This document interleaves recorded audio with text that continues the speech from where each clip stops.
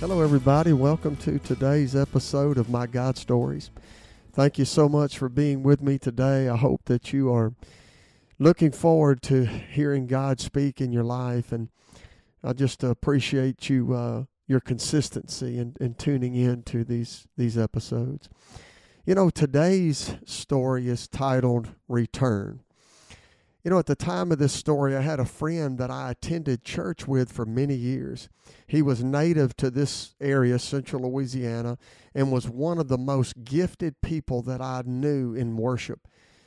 He and his wife felt led by the Lord that they were going to leave the church and take a role in another church in South Louisiana. And, you know, when God moves somebody out of your church family, it's always shocking, you know, because we love to sit together, and especially people we're close to and that we enjoy their company. And when God sends someone out, man, it's always kind of a stunner. It's kind of a shocker. But I knew that this guy, I trusted him, that he and his wife sought the Lord and knew when God was leading. And to see a person that was such an important part of your church leave, man, it's hard to do, especially when you think it's somebody that God cannot replace. But of course, we know that God can.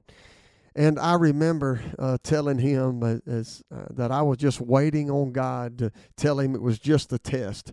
And that was, of course, wishful thinking. You know, like I said, you don't want to see people go. But one morning to follow, I was just sitting before the Lord in my time alone with the Lord, and I was thinking about him and his family.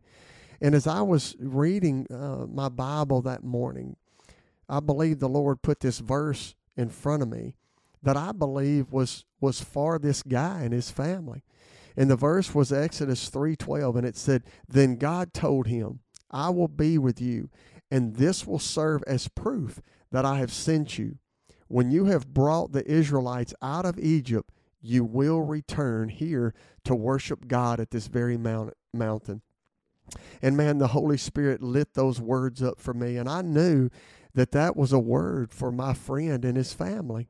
And I felt led to share that with him. You know, not every word that God may give us for someone, not every word we need to share with that person, because God may have a reason in us not doing that. So it's important to discern that. But later on, when I saw him, I said, "Hey, man, I got this word that I believe God gave me for you."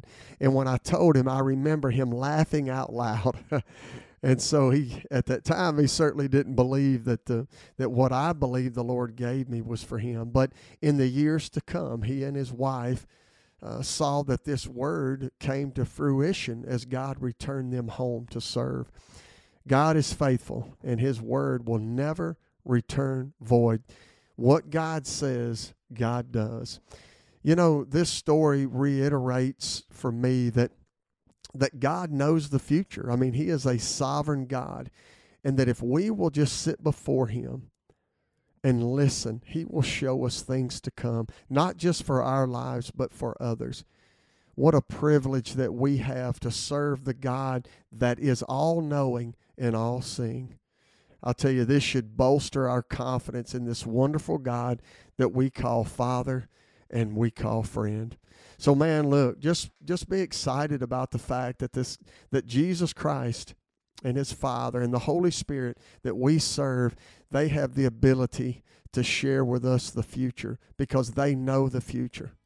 What an awesome God that we serve, guys. Thank you so much for being with me today.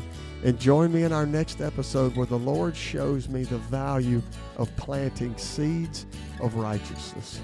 Thank you, guys.